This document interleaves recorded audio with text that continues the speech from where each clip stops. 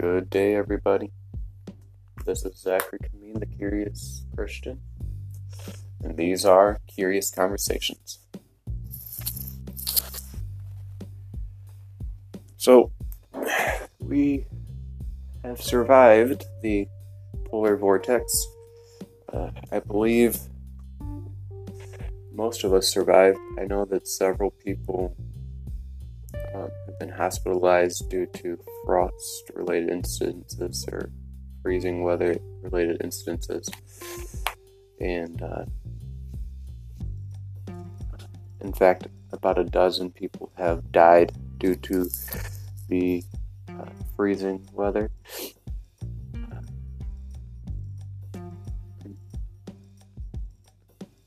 So the question becomes, why did they die and not me or you? Were they worse sinners that they would die?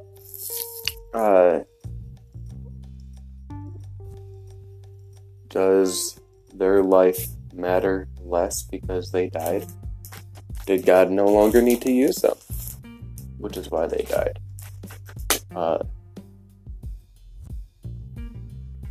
This is a question that I think we should tackle during this podcast.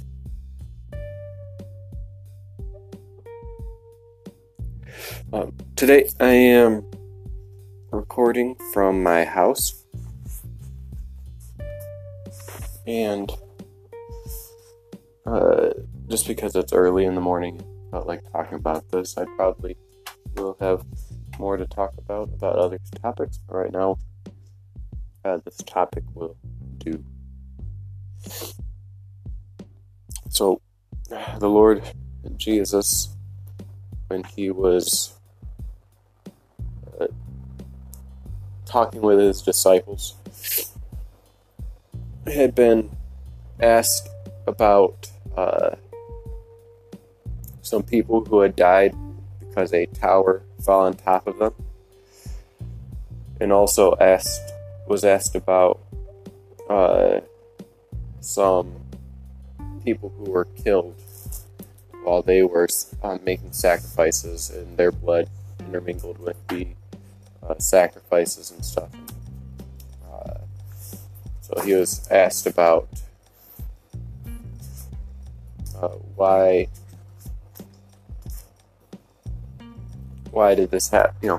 Why did this happen? Why did they die? Why not us? Type of questions.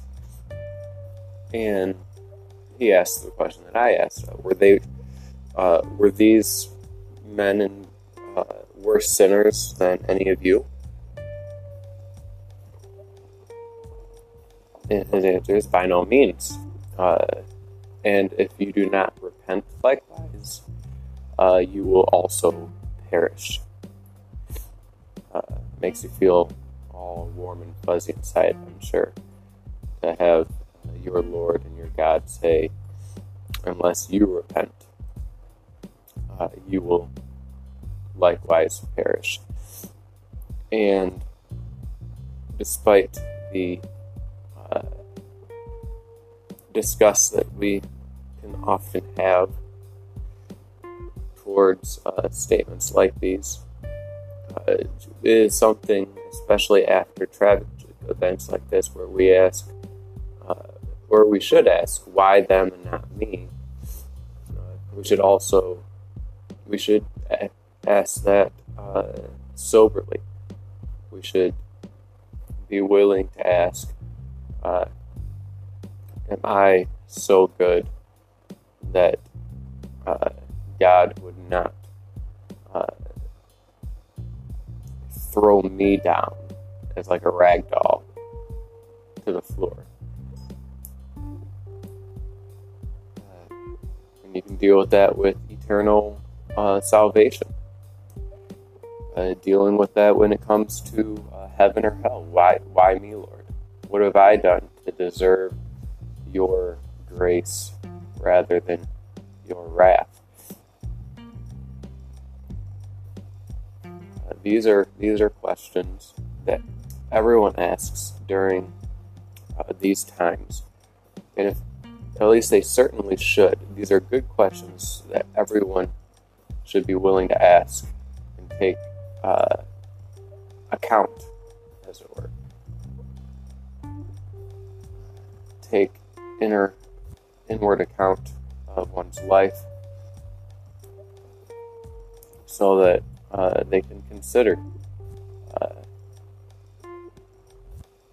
is there anything that they need to change? Is there anything that they should consider reforming in their own life so as to avoid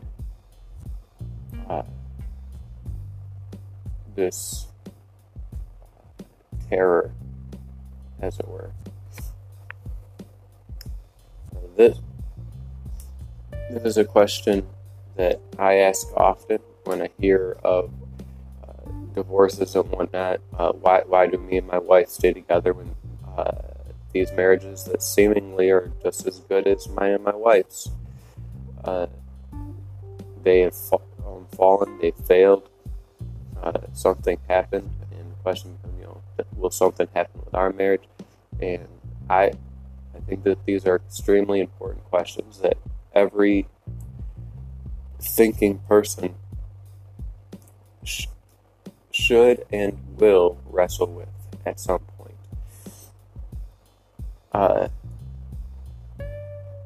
And the answer is, to all of them, no. This person is not a worse sinner than another that makes them deserve death than you. Now, if somebody commits murder and they get the death penalty, are they a worse sinner than you? In one sense, yes. They committed a crime, and they are getting punishment for that crime. It makes sense that they are being punished. But the question when it comes to hard providence, such as death or illness, cancer, wayward children, what have you, is we must repent lest we have the similar outcome. And that begs another question. So considering that, right, begging the question refers to assuming that. So assuming that that we are not worse sinners, and that unless we repent, we will likewise perish. Assuming that, begging that question, does that mean that if I repent, no bad things will happen?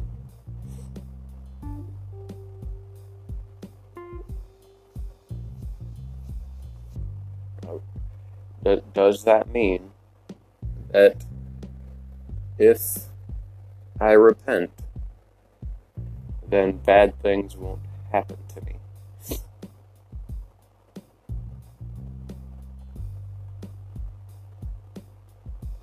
If I repent, I'm going to repeat it.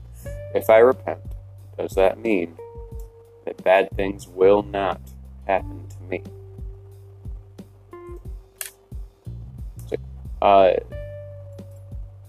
I think the appropriate answer would be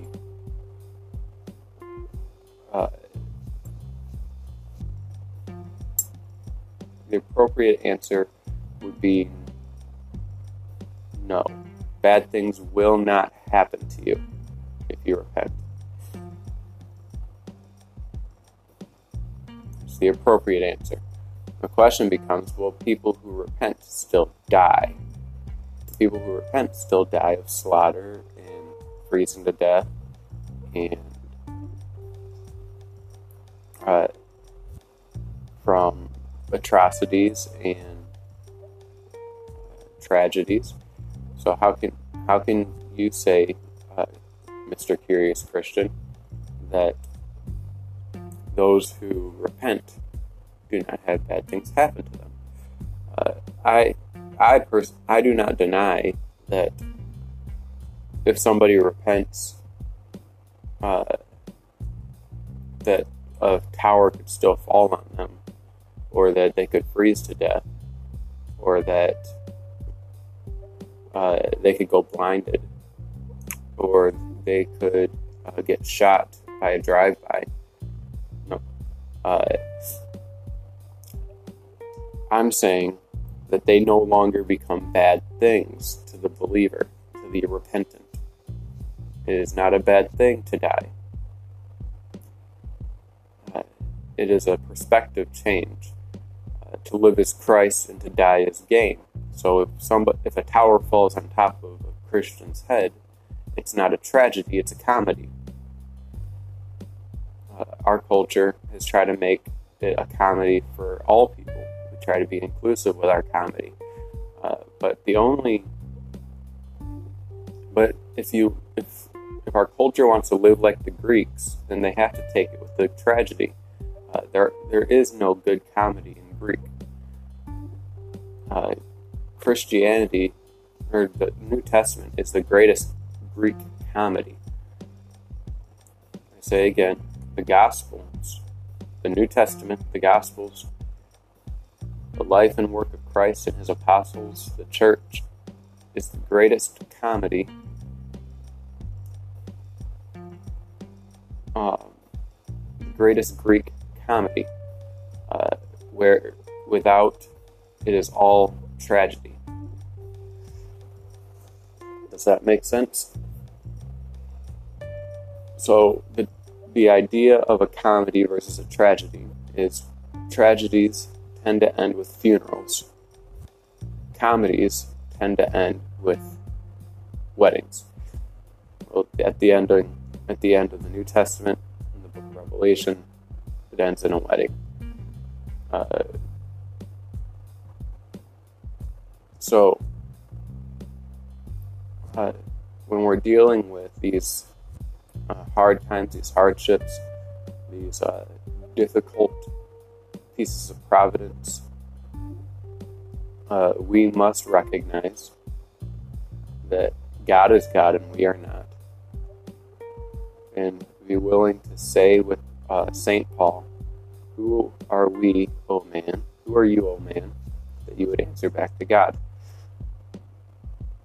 Who are we to say that this is a stroke of hard providence to which I reject? You can say it's a work of hard providence, but if it's providence, you cannot reject it. You can reject something that's not providence if it's bad, such as an ugly sweater from your aunt Medea or something, but you cannot reject hard providence because it is the providence of God. So when dealing with this polar vortex that God provided for us, the awesome electric bill that everybody's going to get, some people's electric bills are going to be much higher than others. And does that mean that they were larger consumers of energy? Probably, and they're in a culture of high consuming of energy. And so they shouldn't be shocked when they have a higher bill. On top of that, all of us get a bill. The question does not become, why did they get a bill? Because they're higher consumers? No, all of us will get a bill, and all of us will lose our power unless we pay the bill.